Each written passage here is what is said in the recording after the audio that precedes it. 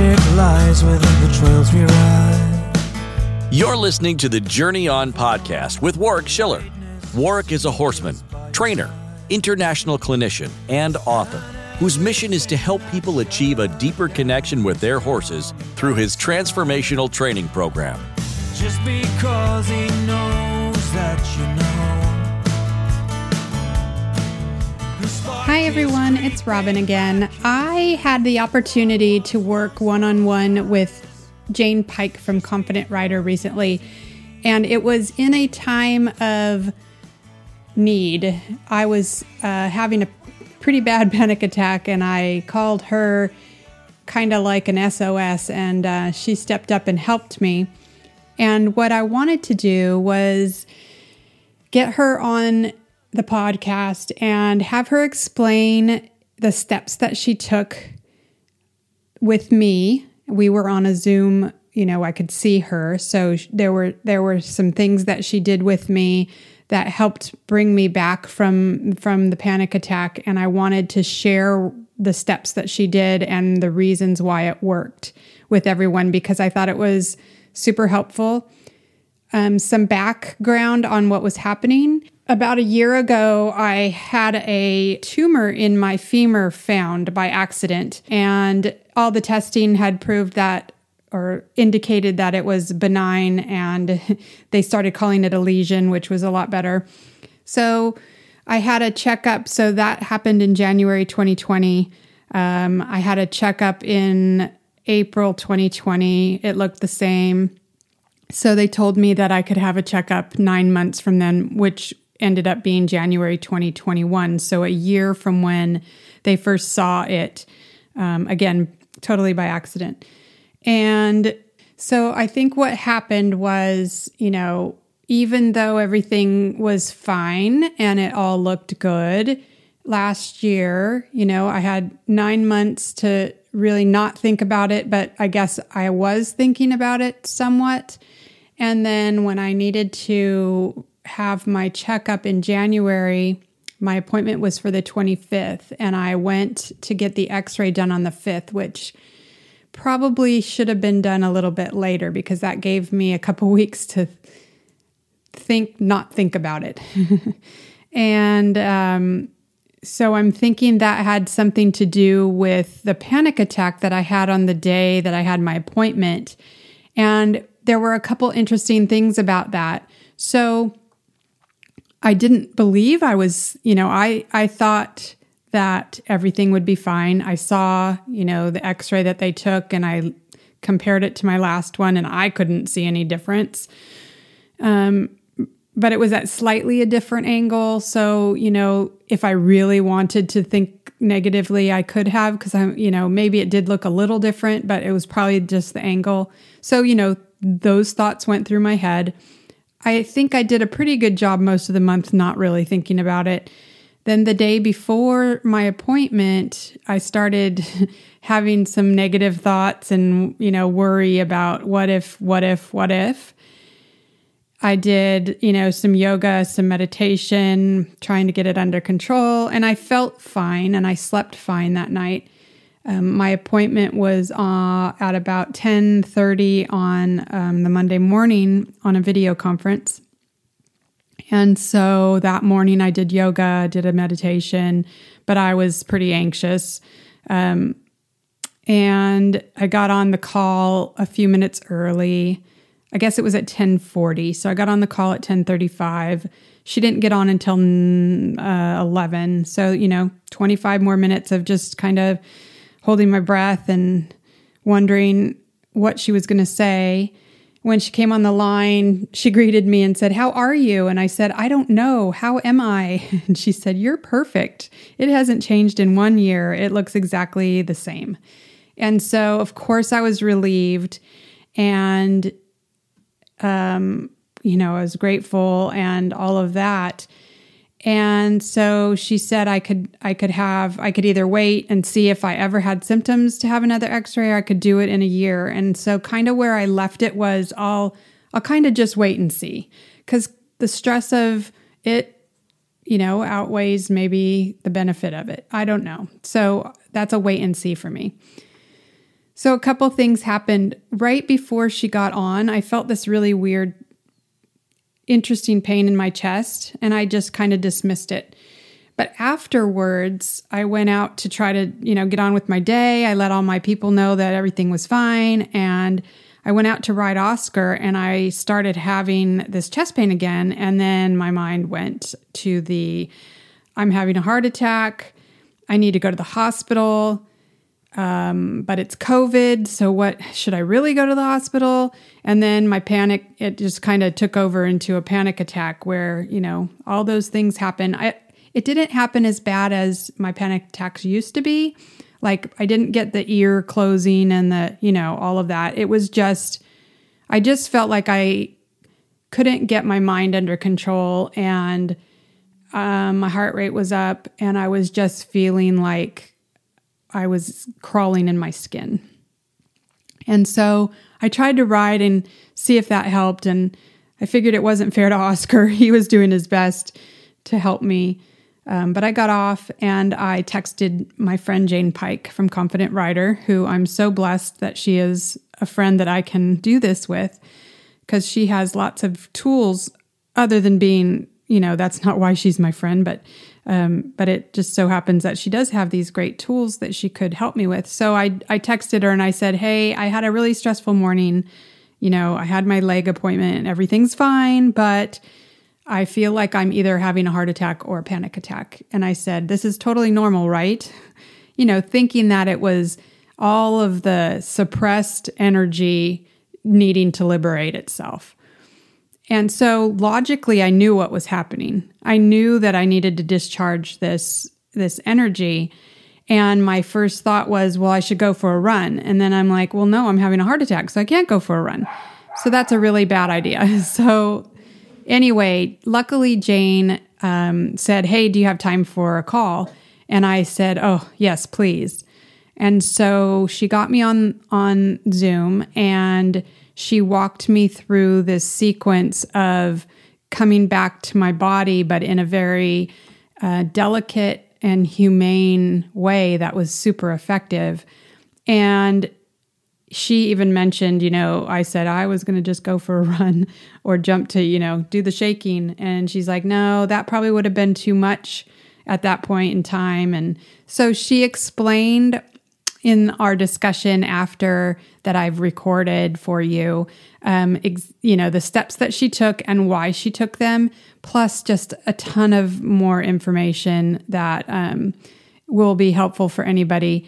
And I just would love for you to listen to this, and I hope that it resonates as it did with me, and know that the rest of the day was, that day I felt so much better. I didn't go to the hospital. I wasn't having a heart attack. She brought me back to myself, and I am forever grateful for her and walking me through what she did. So please enjoy this conversation with Miss Jane Pike.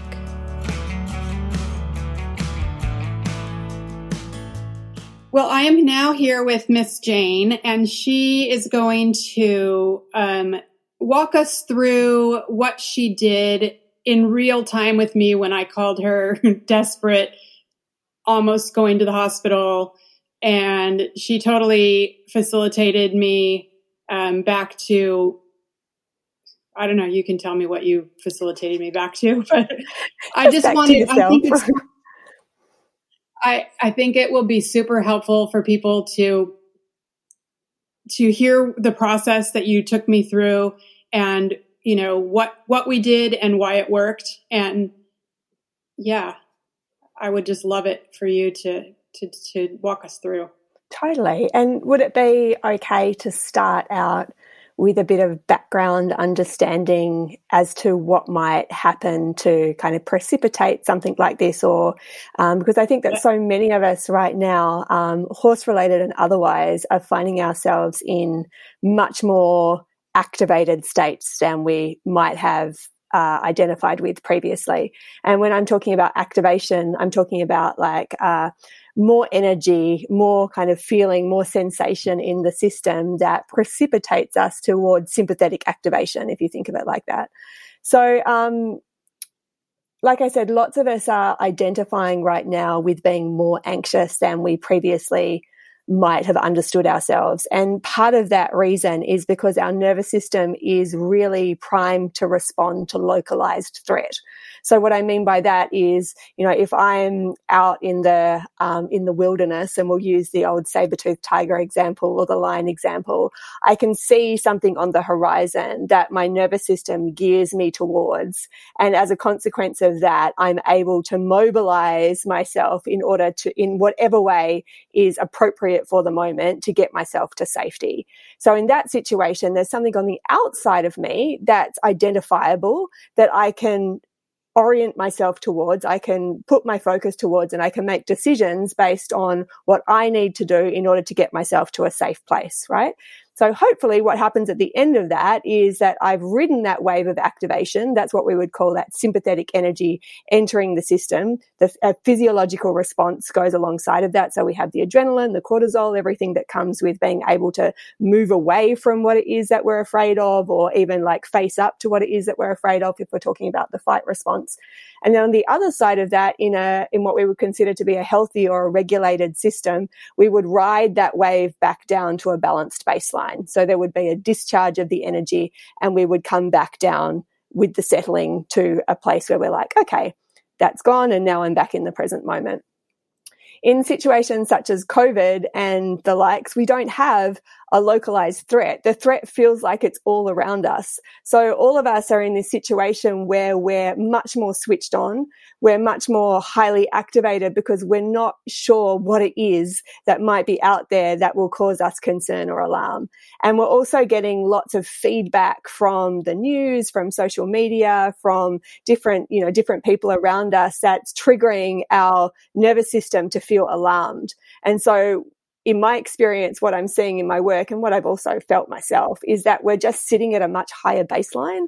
We're not in a place that we would consider to be perhaps as settled as we might normally have understood. And so when we have something that comes on top of that, that might activate us a little more, then we find ourselves really easily moving up the channels of sympathetic activation to a stage that we either might not have experienced previously, like panic, and or it feels more exacerbated or more exaggerated than perhaps we've been in before for that reason. Does that make sense? So the other thing that it's important to understand about anxiety is that there are various levels of anxiety, right? So the nervous system model that I base my understandings of is one called the window of tolerance. And basically when we're inside our window of tolerance, or when we're inside our window of capacity, we feel like we've got this, like we're able to contain the emotion and energy within the edges of our skin. And we can ground and center in the midst of that, which means we're intentional about how we direct what it is that's going on. Now, that doesn't mean that it won't be uncomfortable. It doesn't mean that it might not really challenge us, but we still feel like we have a sense of agency in the midst of that experience. Now, anxiety in and of itself is a flight response. So we're trying to move away from something. And typically what will happen is we'll have a little bit of worry or concern. So that's an example of that little bit of sympathetic activation coming into the system. And then there's levels of that take us further up the sympathetic chain all the way through to panic, and then a different level of kind of shutdown and what we might identify as collapse, depending on how far through the continuum that we get to. When we are in that place, we're really operating from the smoke alarm part of our brain. So when we're inside our window of tolerance, we have access to our higher wisdoming functions. We can logic our way through things. We can reason our way. We can rationalize our way into understandings and into different ways of being. But once we get into a level of sympathetic activation that's more about really making sure that we're safe, that part of our brain goes offline, and we're operating from the smoke alarm part of our brain, which is just looking out for threat. And this is where you find people trying to introduce techniques that are more involved to like mindfulness, more involved to kind of like thinking your way out of situations, which are experientially and also circumstantially not that useful in those situations, because you're simply not able to access the part of your brain that would be online in order for those techniques to work. Yeah, so that's one reason why kind of talking yourself out of something or being talked to when you're in that space is perhaps not that useful.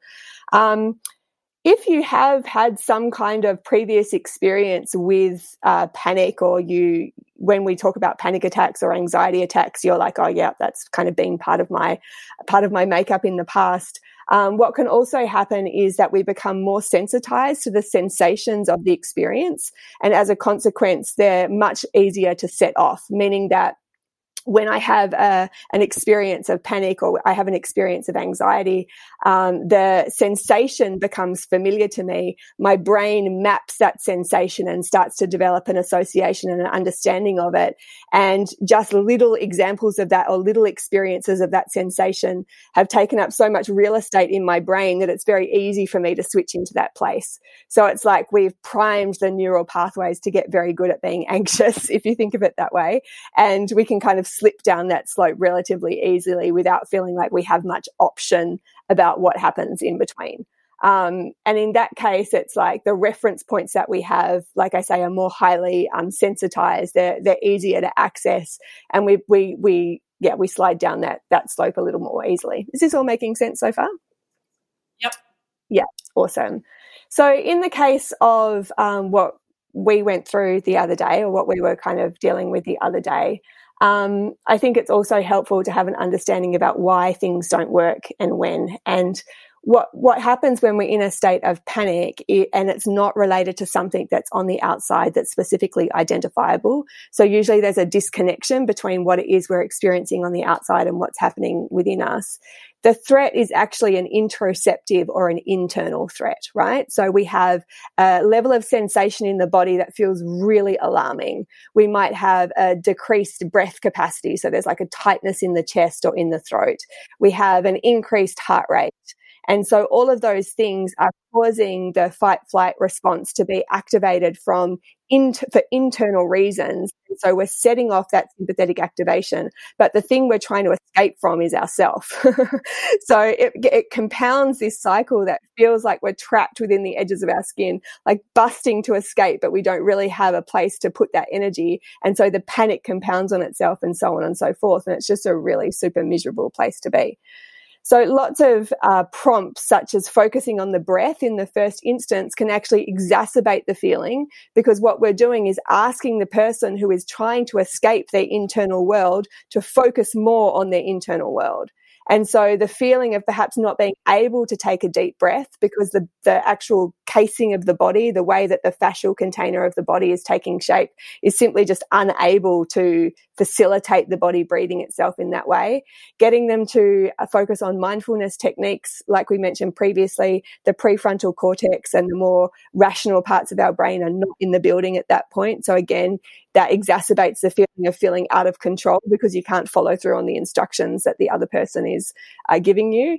And then also, if we can just understand that, like, it's predominantly a lack of safety that's happening right now. We don't feel safe inside the edges of our skin, inside what is happening. And so being met with potential feelings of frustration or kind of like, let's just get through this and kind of get on with life is really not helpful, because it causes that those threat receptors to fire up even more, the fight and flight responses to fire up even more.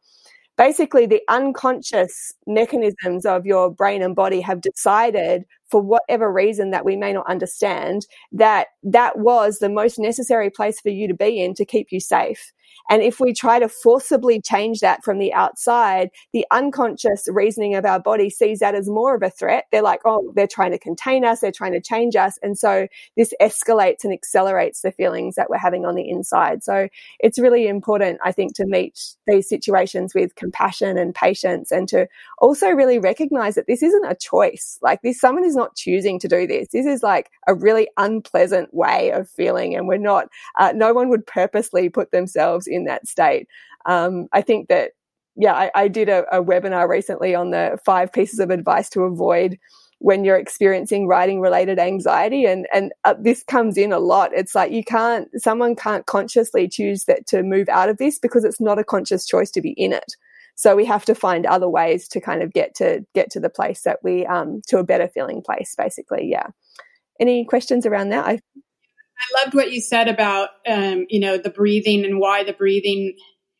I've thought of this several times. My problem is I'm too much in my body, right? Yeah. That's what triggers me is being, so if you had said, just start breathing, it's like, I don't want to be more in my body. I can't be more in my body than I am at the moment. Yeah, exactly. That's when I feel like jealous of Warwick, who's not in his body, because I'm in my body all the time, 100%. Yeah. That was what you just said. That makes sense.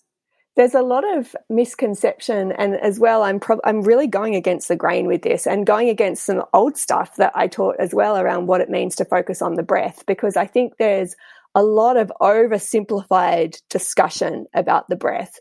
Like, yes, it's true that the inhalation relates to the sympathetic nervous system. Absolutely, the exhale relates to the parasympathetic nervous system. But what you'll hear point blank over time is focusing on the breath is always the right thing to do or always a good thing to do. And in my experience, it's not. And also this emphasis on really full and deep breathing. The way that the body breathes itself is much more finely tuned than we give it credit for, meaning that as we're sitting here right now and you and I are in a pretty relaxed place, we're just having a conversation, you're not taking these massive, deep belly breaths, right? There's not like a lot of activity that's going on. Those deep, big breaths are not actually synonymous with a calm and relaxed state, right? They're more likely actually to send us into a place of hyperventilation than they are get us back to a state where the body is naturally choosing how the breath needs to be in response to what it is that's happening. So if we can think of it this way, that your unconscious mind or your brain is always deciding what is the most appropriate response of the body in conjunction with whatever it is it's involving itself in.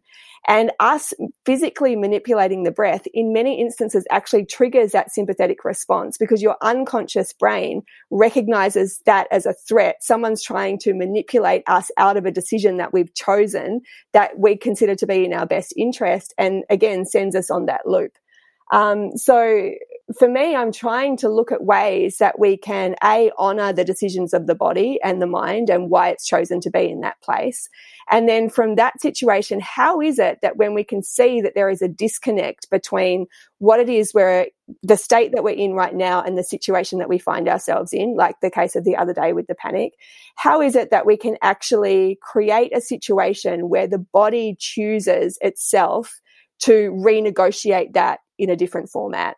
So a lot of that experience that we're talking about is a hallmark of traumatic stress, where we have unresolved experiences of activation that haven't been able to ride that wave of settling back down. And so we have this stored energy in the system that's looking for a release in some shape or form.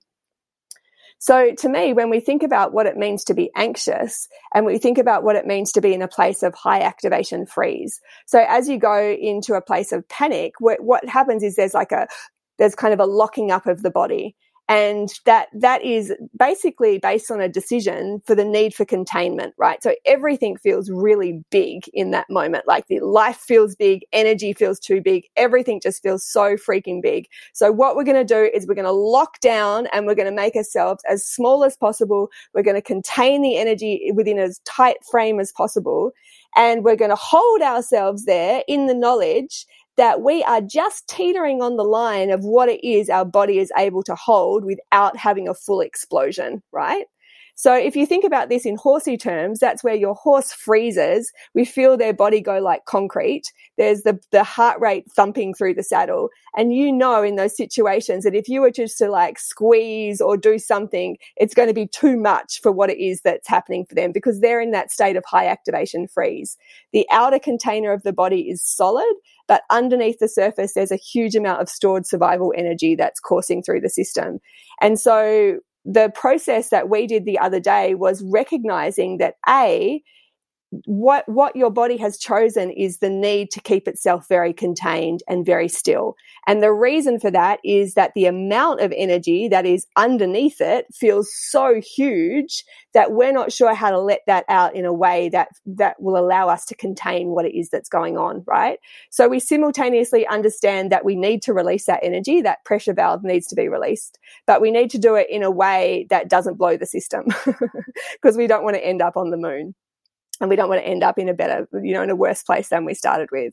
So how we came into it was to go, okay, what we understand about where it is we are right now is that you feel unsafe. You've lost a connection of your own self in relation to the world. This experience feels bigger than your skin. So we want to actually just get like a visceral sense of where your boundary is, like where the edges of your body are, because everything's feeling like up in outer space right now. And so the very first thing we did was just, I said hi and was like, this is okay. This isn't a predictor of the future. This is just your moment right now. And we gave ourselves a hug, which is like just taking hold of either side of our arms, giving ourselves a hug, which, might sound a little waffy to start with, but actually there's a real functional purpose for it. It's like, let's feel this container. There is a separation between you and the outside world. Let's come back to you, to let you come back to yourself for a little bit and feel into those edges, feel into the edges of your very visceral boundary. And then from that place, we started tapping. It's one of my favorite things that I teach called a butterfly hug, which is basically if you were to give yourself a hug right now and really just tap with a hand. I'm looking at myself on the screen, but I know this is just audio. Tapping with on either side of the body, then that also gives us a little bit of a rhythmic cue to feed back into, which the reticular activating system of our brain and the other qualities which are really associated to rhythm and everything else, all that other good stuff that us humans love. It allows us basically to co-regulate with something outside of ourselves. Now, when we first did this, what was really interesting was Robyn did the tapping on the arms super fast. It was like tap, tap, tap, tap, tap, tap, tap. And I'm like, it's really curious to just notice how fast you're moving right now, right? Because that's kind of a demonstration of where it feels like the energy's at. It's kind of like coursing through. So there's nothing wrong with that. But what would happen if we were to just slow that tapping down? Would that give you something a little bit more, rhythmic and measured to regulate with and to kind of balance yourself with? So that's the first reason for that. The other thing is touch is such a primal way of triggering our social engagement system.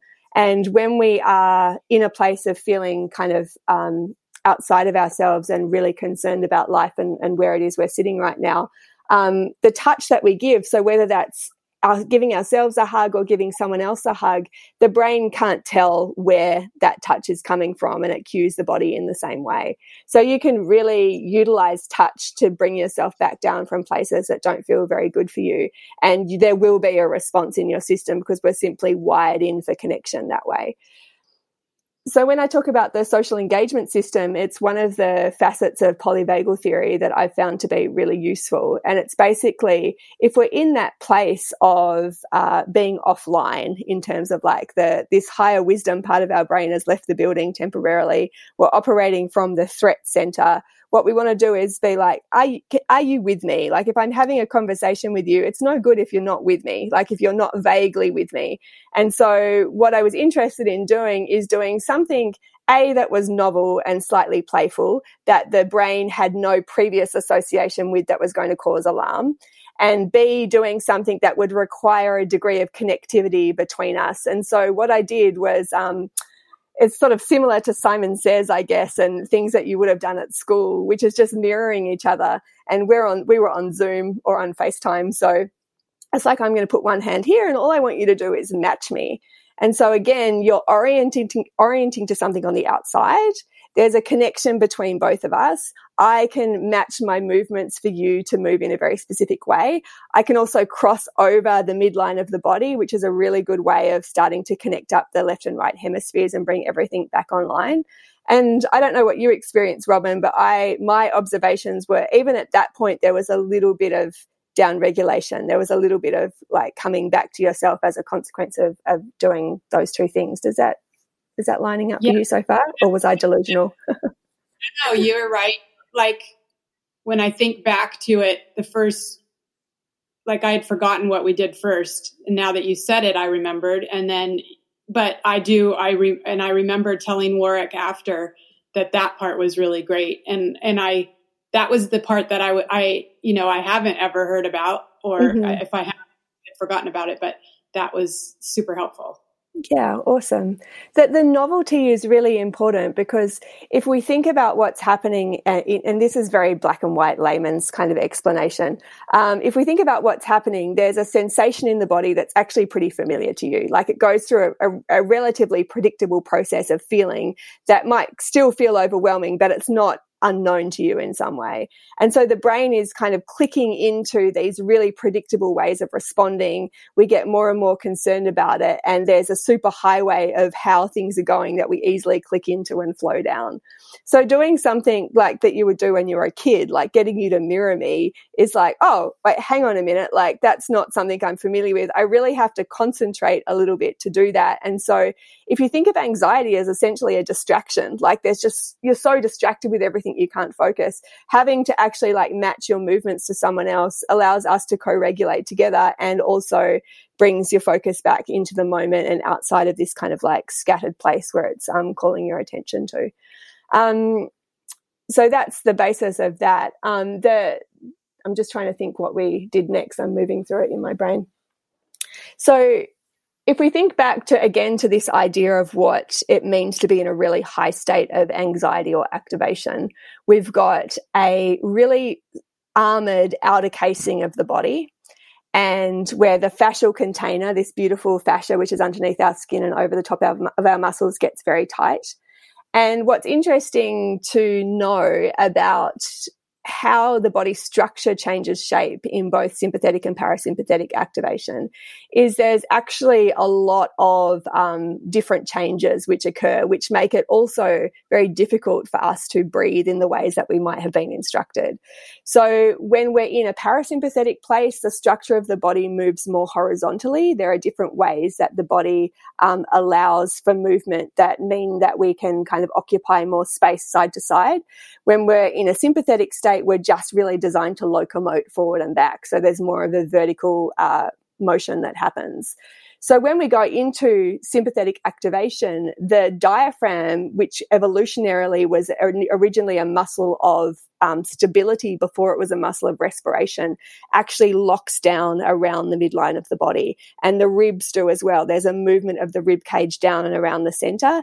And the fascial container of the body gets very tight, right? And all of this is simply designed for us to be able to protect our vulnerable front and get away from what it is that we're needing to get away from in the most efficient fashion possible.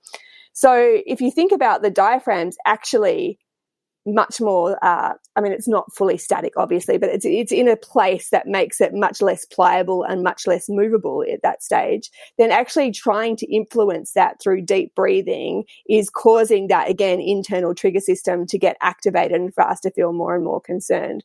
So on the one hand, what we're wanting to do is loosen this fascial container, loosen this armoring, and loosen the attachments of the diaphragm so the body can start to breathe itself.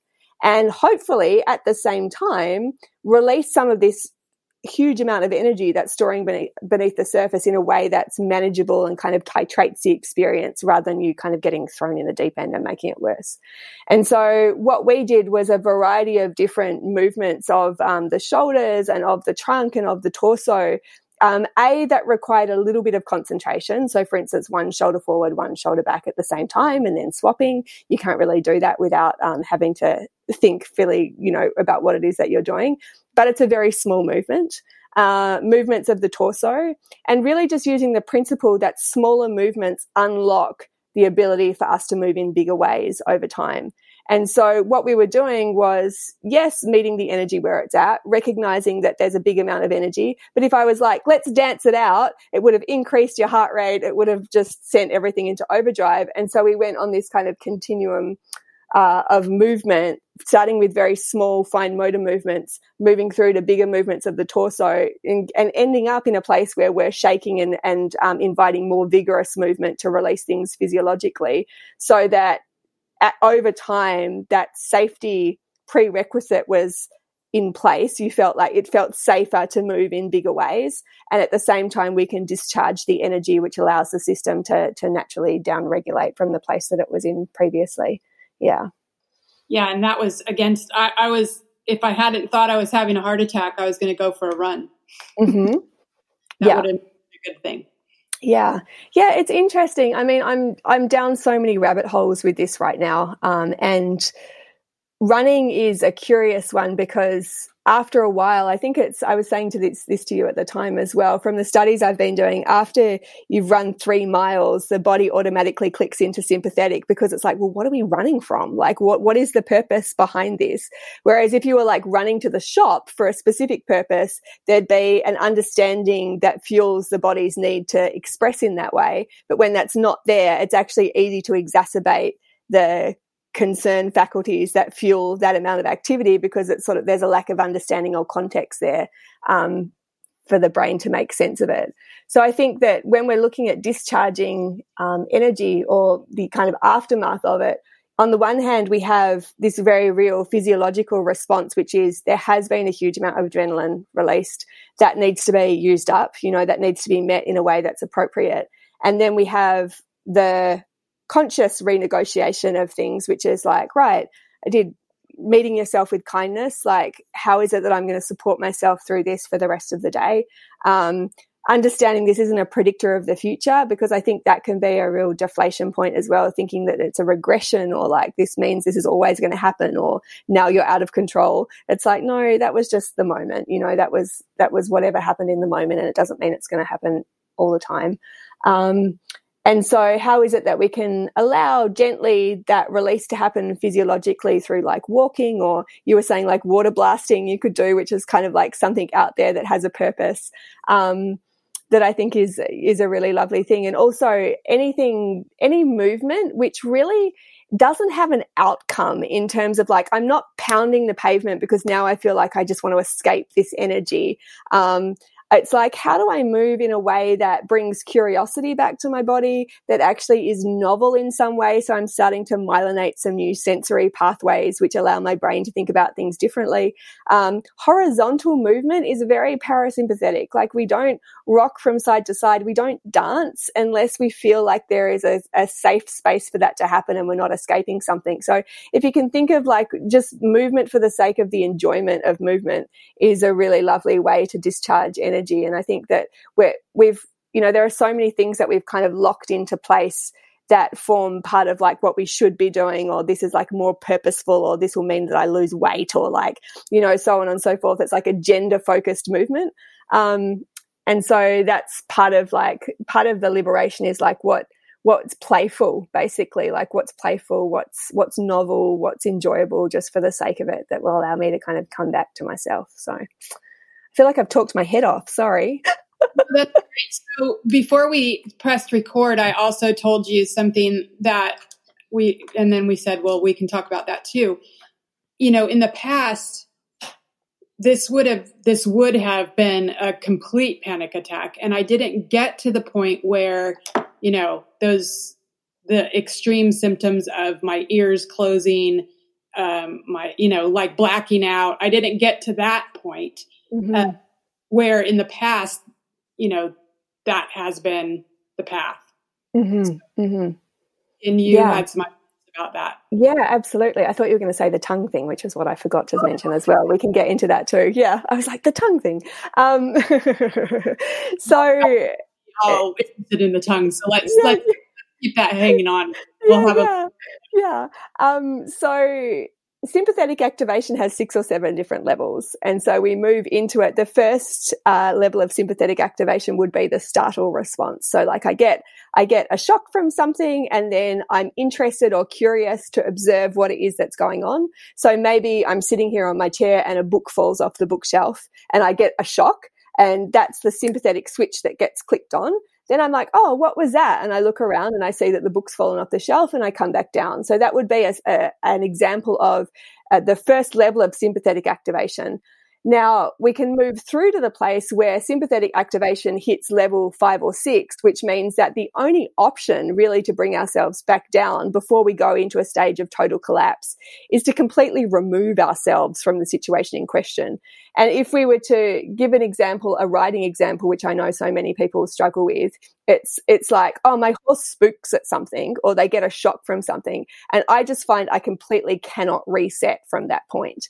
And that is until I'm like off or away, and then I find myself feeling okay. And the reason for that is that we're so far up the scale of sympathetic activation at that point.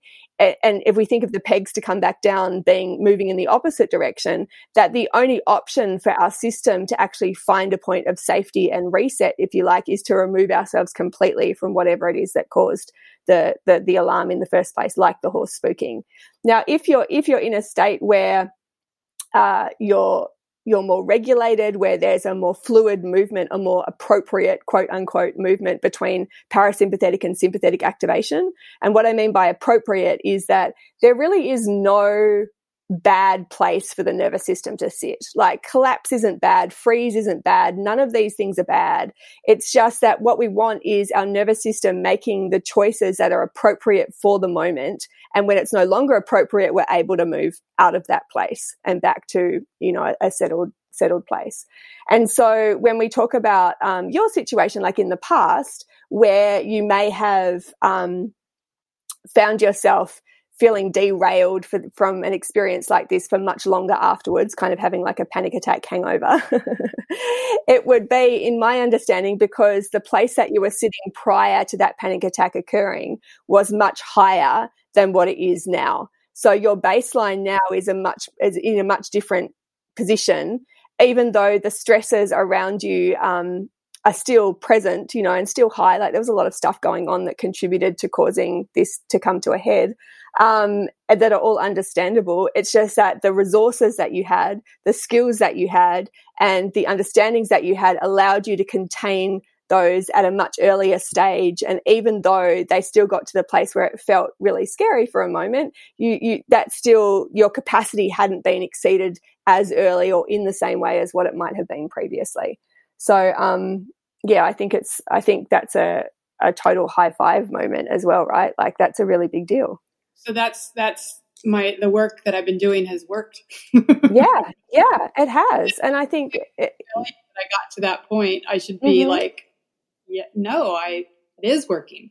Yeah, it is working totally. And as well, like it's I use terms like regulate, dysregulate, settled, baseline, all of this stuff, but I also don't want to reduce us to systems and mechanisms, and neuroscience is amazing, understanding our biology is amazing, but we're also mystery and magic, and there's lots of things about the body and the universe that we don't understand yet.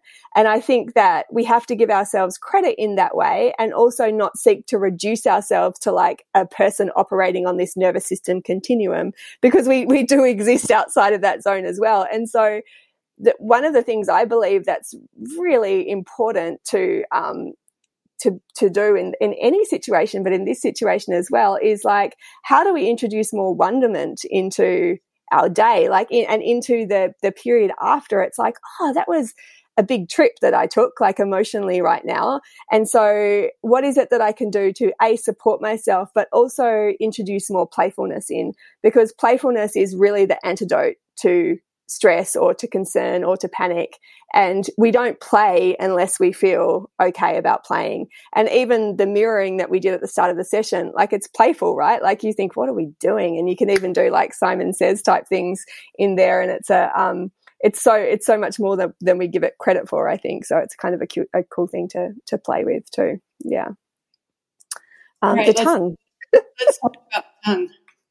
Yeah. So, I'm doing a lot of work around holistic biomechanics at the moment, which is how the structure of our body really reflects where it is our nervous system is sitting.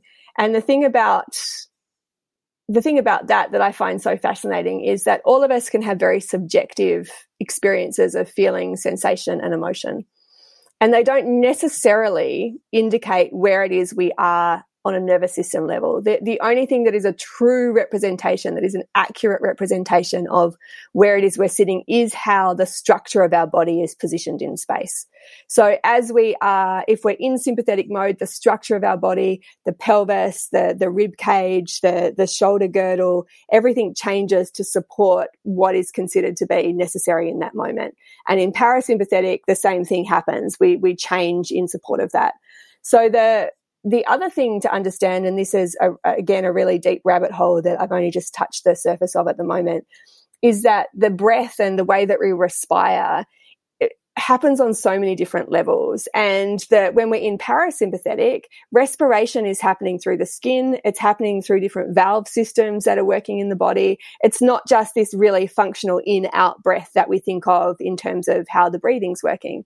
And so when we're in parasympathetic, it's the valve systems that essentially are not mainly in control, but also in control of how air is being taken in and out of the body.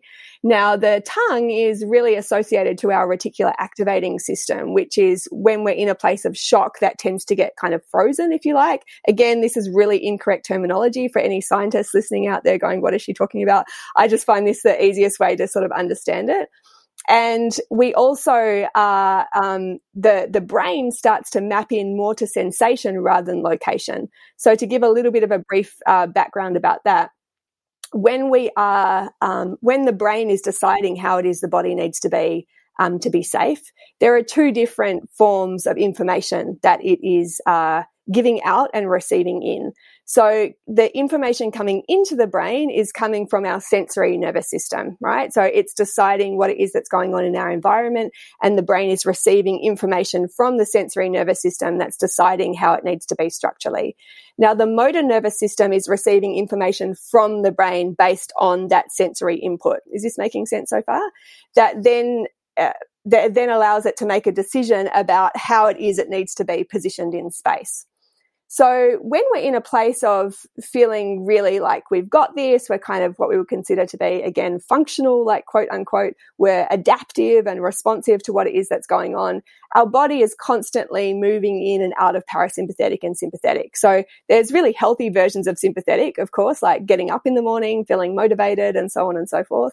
And parasympathetic as well takes its place when it needs to. So there are two sort of competing systems, if you like. The most accurate one that the brain seeks to map is location, so the location of the body in relationship to each other. And the other competing system is sensation. Now, when we start to map more for sensation than we do for location, meaning that I start to pay really big attention to how it is my body is feeling and attaching a certain meaning to that, the sensation maps take the place of the location maps. And what happens is the body starts to receive a limited amount of new sensory information in, and is only making its decisions based on past information that it's sending out to the body. And this is where we get stuck in these repetitive patterns of feeling the same way, of moving in the same way, of doing the same things. And gradually what happens over time is that the sensory pathways become demyelinated, meaning that we are no longer getting as much input in. So we're only basing what it is that we're doing on past references that we've experienced, obviously, in the past. Does that make sense so far? Yeah. So if you think about how chronic pain, for instance, is a really good example of this. When I feel pain in a certain area of my body, I start to become really sensitized to that area. Each part of my body takes up a certain amount of real estate in my brain. But say I have a tight shoulder, all of a sudden my brain starts to pay more attention to my shoulder, and that takes up a bigger amount of real estate in my brain than the other areas of my body. So what that means is that area of my body that would have previously been associated specifically to my shoulder, that real estate in my brain now incorporates perhaps my upper arm and my neck and perhaps the front part of my chest. So anytime something associated with that area gets triggered off, the sensation map gets fired up, and we send out the information to that area that says we have to be protective, that's going to hurt. We have an anticipation map that gets fired off, and so on and so forth. Yeah, following along? Yep. I haven't talked about this very much, so I'm just hoping that I'm not tripping over my words. Then what happens is we compound this cycle where we get protective of what it is that we are doing with our body. And the same thing happens in the case of anxiety. So we start to limit our experience to the very defined zones that we feel like we can control. Now, when we limit ourselves to very defined zones of either emotional experience or a physical experience, we also limit the amount of sensory information that is coming into the body, right? So we don't do things which challenge us in different ways. We don't move differently. We don't explore differently. We don't do anything which would be outside of the normal range of what we do. And so the amount of sensory information in is getting vastly limited. Those pathways become more, I say demyelinated, but basically sort of atrophied, like they become weaker, less used, less informative over time. And what is basically really guiding the show is the information of the past experience that the brain has stored that's constantly just firing off these same channels, because we no longer have new stuff that allows it to make a different decision about how to be. So when what I did with the tongue, that was a really long explanation to get to that point, was really start to map in two different parts of the body so the brain can start to locate information related to location rather than sensation. Now, the tongue is important because it relates to the reticular activating system. Like I said, it relates to the valves, this valve pumps that I said, but it also is something that you don't typically think about. So like if I said, let's focus on your chest or let's focus on your stomach, if you're in a situation of feeling anxious, that would have perhaps had a lot of preloaded material. The tongue typically doesn't have a lot of preloaded material on it and feels kind of like, what is she doing? So again, there's a novel experience, and we're providing 2 points of reference for the body to start to understand where it is in space and make different decisions about how it might be. So for us, what we focused on was the tendon, the lower tendon of the tongue and the front of the teeth, and also the outer edge of the tongue and the side of the cheek. And we did each of those for 60 seconds. And then I think we had you turn your head from side to side and just be curious about what was leading. So whether the tongue led the head turn or whether the head led the head turn. And like I say, there's no right or wrong. They're not loaded or trick questions. It's just giving your brain different information about how it is in space so that it can adjust things accordingly. The more that you sense into that area as well, and I don't know what your experience was with this, I think the latter stage of that was asking whether you could feel any movement of the tongue or any pulse of the tongue in relationship to the breath. And that's a signal of the parasympathetic coming back online. There being a sort of like it's amazing actually what happens in that space too when you observe things. And I can share another story after it. But did you have any experiences with that? No, I couldn't. I didn't feel that. Yeah. And that's completely regular as well. It's just bringing, like I said, bringing in that new sensory awareness and new novel awareness to what it is that's happening and allowing things to kind of reset. My mother-in-law had a really serious accident last year, and she was in a state afterwards of shock. And she stayed in shock, basically like nervous system shock, for maybe 6 months, where she was just frozen in space. She was, her whole body was hunched over. She didn't look up, it was sort of like she didn't notice or realize that she was in this, but she was moving in a really big block. So there was like, if her eyes turned, her whole body oriented to what it was she was seeing. And we started doing this tongue work together as a way of, moving her body out of shock in a way that felt accessible. And it was really interesting because for her, like, she's 76, this was super out there. Like, she's never done anything like this before. And the thing that I had on my side was that she really trusts me. So she lets me experiment on her with different things because she knows that I've got her best interests at heart. And so we did this tongue stuff, and for her tongue got really hot.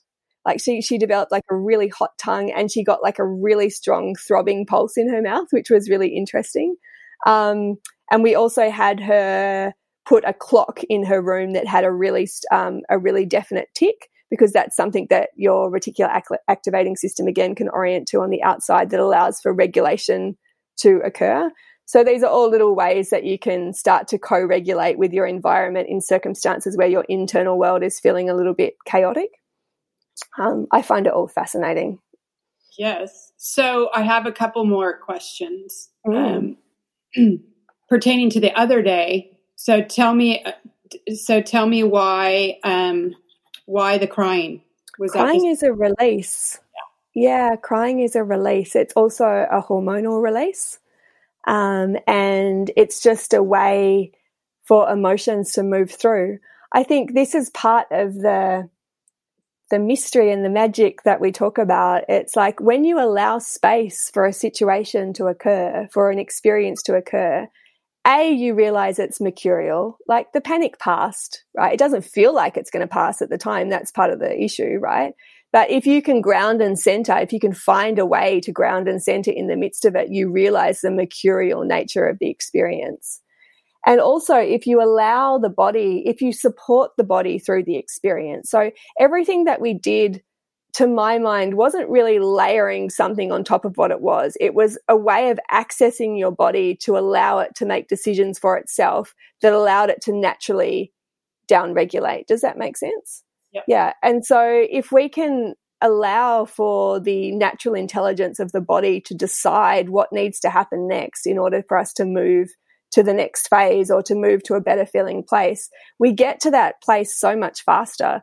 But part of the barrier to that, I think, and that I see time and time again, and that I experience time and time again, is the notion of what's acceptable and what's not acceptable, and what is able to be where, you know, the container that we're in at that time. So the people that we're with, the space that we're in, like what is going to be met with the amount of openness and kind of okayness that allows us to actually just cry if we need to cry, or rage if we need to rage. And, you know, like what all of this, the rules that we have around what's acceptable, and the amount of times we apologize, like, I'm sorry, I'm crying. It's like, it's not a weakness. It's just like a beautiful way that your body has decided to move through to the next part. And if we can allow that, we get there faster.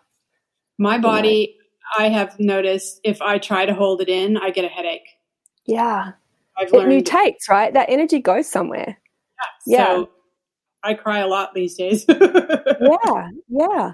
I think there's so much to this discussion. Like there's so many rules, there's so many cultural rules, there's so many social rules, there's so many ridiculous assumptions that we have around weakness and bravery and what it means to be either or both. And, you know, I'll tell you a story that's like, seems like a slightly random one. Well, probably all my stories are a bit random, but when they were putting together the resistance for the Gestapo, that were like, you know, the special forces that were going in, they chose women as their chief spies and their chief interrogators. And the reason that they chose them was because they were better under pressure. They found that they didn't give up the secrets as easily as the men under pressure, generally speaking.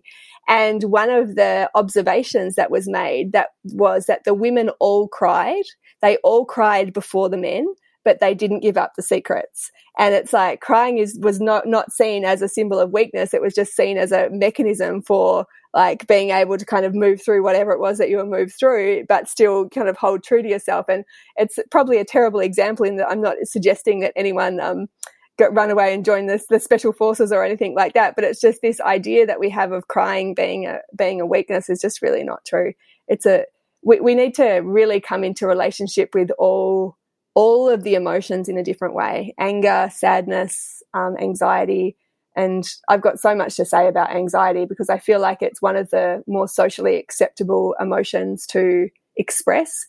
And oftentimes when you start to pass it apart, a lot of what sits under anxiety is frustration, is pissed offness, is like not being supported, is like anger, actually, for a lot of women. And like I had in a workshop I was doing the other day, we had to do a women's self-defense course. And as they went around the circle introducing ourselves, one of the women said that as she moves through town, she wants to have a sense of steady power, that she wants to feel like a well-fed predator, which is, I'm calm and I don't want to do anything, but I want to feel like if I had to do something, I could access that energy. And I thought, oh, that's such a cool description. It gave me goosebumps of like, you know, I'm out there with my pride of cubs, and if I need to, I will take you out, but I don't want to have to take you out. It's kind of that connection to your backbone that I'm pretty passionate about. Yeah. And I mean, about the crying, and, you know, you do have to be in a place where you feel like it's, you know, with you. Thank you, because I don't think I apologized, because it just felt like the most normal thing to do. So yeah.